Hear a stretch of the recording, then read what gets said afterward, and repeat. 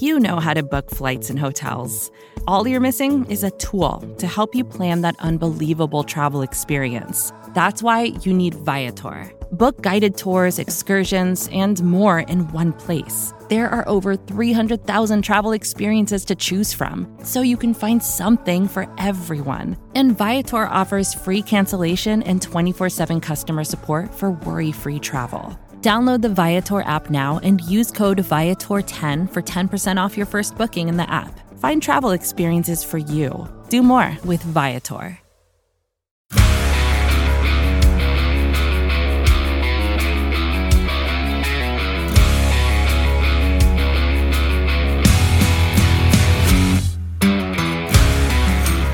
Welcome to the Daily Hammer, your daily news source when it comes to the Atlanta Braves as part of the Talking Chop podcast network. My name is Shawn Coleman. Hope wherever you are and wherever you are listening, you are having a great start to your Wednesday. Of course, you can find the Daily Hammer, the Talking Chop podcast, as well as the Road to Atlanta podcast, along with all the great written content from Talking Chop at TalkingChop.com and at Talking Chop across all forms of social media. My name is Shawn Coleman. You can find me at StatsSAC on Twitter. We ask that you listen, review, subscribe to the Daily Hammer as well as the rest of the Talking Chop podcast network. And make sure you check out the podcast wherever it's available. Spotify, Stitcher, Apple Podcasts, Google Podcasts, wherever you choose to listen to podcasts, that's where we will be. When it comes to Atlanta and when it comes to the Braves, here's the latest from Atlanta. So the Braves came into Tuesday night having lost their first game in the series against the Los Angeles Dodgers. Drew Smyly just did not have anywhere close to his best stuff, giving up 4 home runs. Though the Braves did make a valiant comeback effort, especially once again with the long ball, they were not able to get the win. So they come into Wednesday night again with Charlie Morton on the mound against Walker Buehler and the Dodgers, but also away from L.A., the Phillies had already won their 5th straight game, and now the lead for the Braves after Monday night going into last night's game was 3.5 games in the NL East. Well, the thing is that last night got off to a bit better start for the Braves, both in terms of hitting and pitching. An early home run from Jock Peterson, as well as an RBI double from Travis d'Arnaud, gave Charlie Morton more than enough for him to be able to get off to a great start to the game. Morton absolutely was on his best stuff throughout the first 3 innings of the game. But after the Braves got a 2-0 lead in the top of the 4th inning, Mookie Betts, unfortunately, once again, he took advantage of a pitch from Morton inside, hitting it over the fence to make the score 2-1. But unfortunately, the most significant part of last night's game occurred in the top of the 5th inning.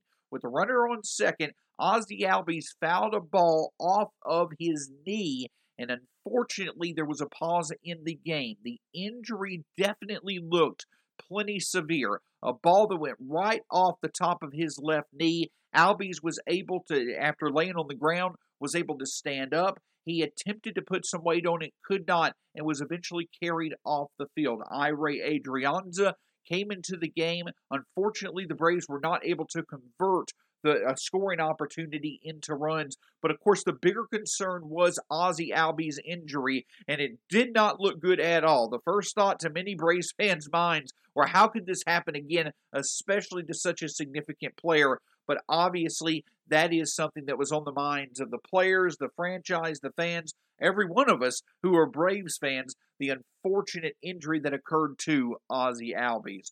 After Ray Adrianza replaced Albies, the Braves were not able to convert a scoring opportunity in the top of the 5th inning. And then after that, it was the Dodgers simply taking advantage of scoring opportunities that the Braves themselves could not produce.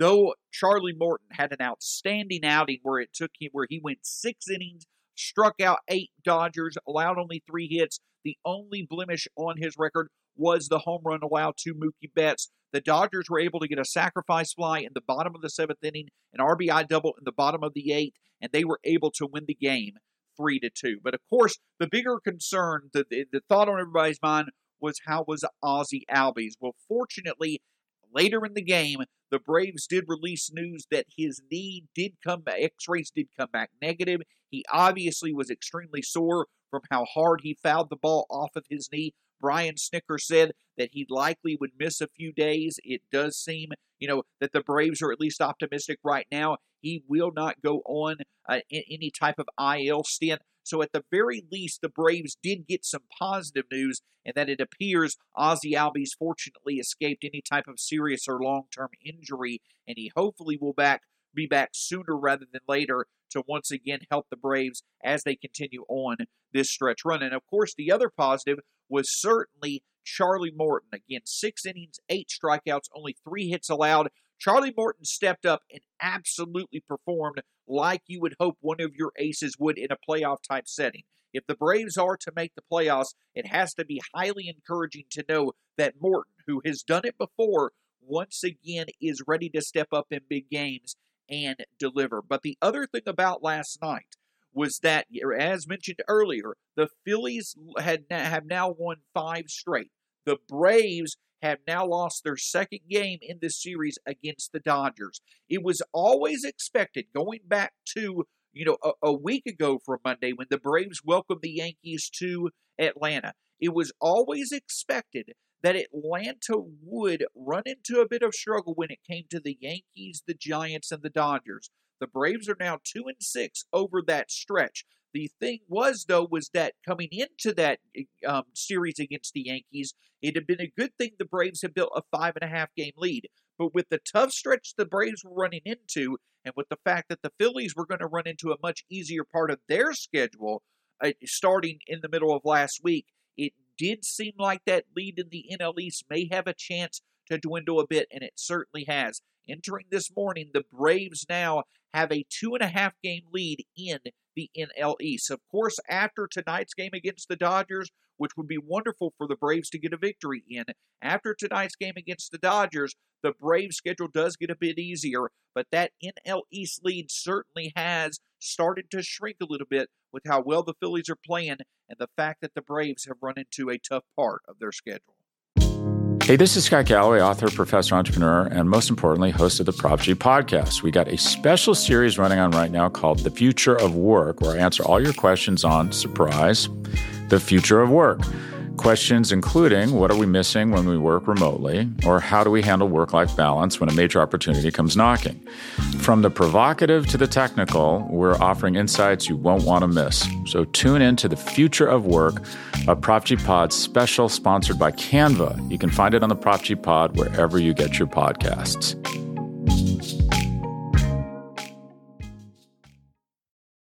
It's only a kick. A jump, a block. It's only a serve. It's only a tackle, a run. It's only for the fans. After all, it's only pressure. You got this. Adidas. After getting a big series win against the team with the best record in the majors, at least at the time, in the San Francisco Giants over the weekend in Atlanta, the Braves have traveled out to L.A. and now have lost 2 straight, losing this series to the Dodgers. At the end of the day, the Dodgers are the most talented team in the majors. I don't think that anyone would really spend a lot of time arguing against that.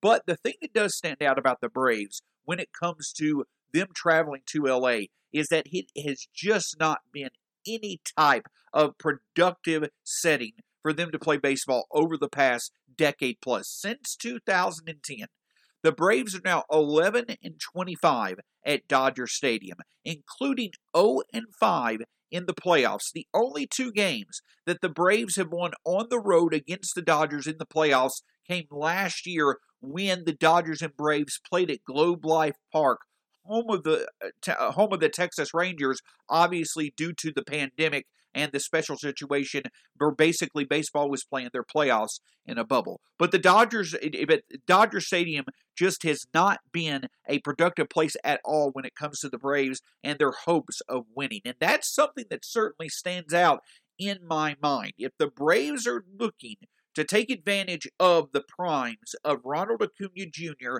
and Ozzie Albies, not to get too dramatic or look too far into the future, it does feel like one of the things that they're going to have to accomplish is eventually finding a way to win in Dodger Stadium late in the season. They certainly can do it. Last year was certainly a boost to build off of, but the Braves are eventually going to have to figure out how to win in Dodger Stadium, especially this year if they have any hope of advancing in the playoffs with a roster that certainly gives them a much better chance now than the Braves looked like they had in July. Of course, another big boost would be getting a victory tonight to somewhat salvage this series against the Dodgers, and the Braves do have to like their chances a bit. Max Fried on the mound, pitching as well as he has over the past few weeks, he certainly should be able to at least give the Braves a chance to be in the game. And though it may seem odd, the Braves do have to like their chances a bit with Max Fried on the mound against Max Scherzer. The last 6 times the Braves have faced Max Scherzer, the Braves are 4-2, and in 4 of those 6 starts, Scherzer has given up 3 or more runs, which obviously means that's a pretty successful stretch against a pitcher the caliber of a future Hall of Famer like Max Scherzer. So the Braves certainly, they're once again going to have to take advantage of scoring opportunities. Hopefully they can mix some power with some production. They've been able to connect 4 home runs against Scherzer over the last 6 times they faced him as well. So the Braves could have a few opportunities to put a few runs on the board via the home run or via scoring opportunities. But the big key is Atlanta is going to have to take advantage of every opportunity that they can to be able to find success and get at least one win out of LA. It'll be interesting to see how the Braves lineup changes a bit with Ozzie Albies likely out of the lineup, and also how the outfield alignment once again looks tonight against Max Scherzer. Of course, we'll be watching the Braves. We'll also be paying attention to the Phillies and Mets. Again, the Braves now 2.5 games with the lead over the Phillies, 5.5 over the Mets as the Braves finish up their series in LA.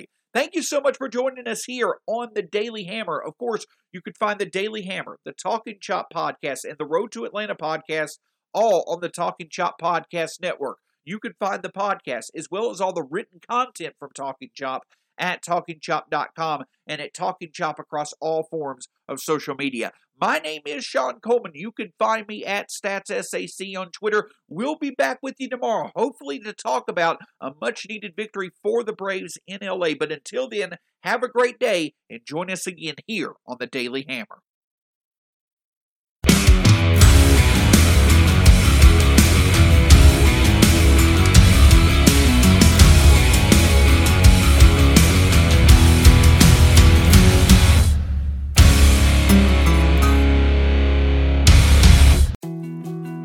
More to-dos, less time, and an infinite number of tools to keep track of.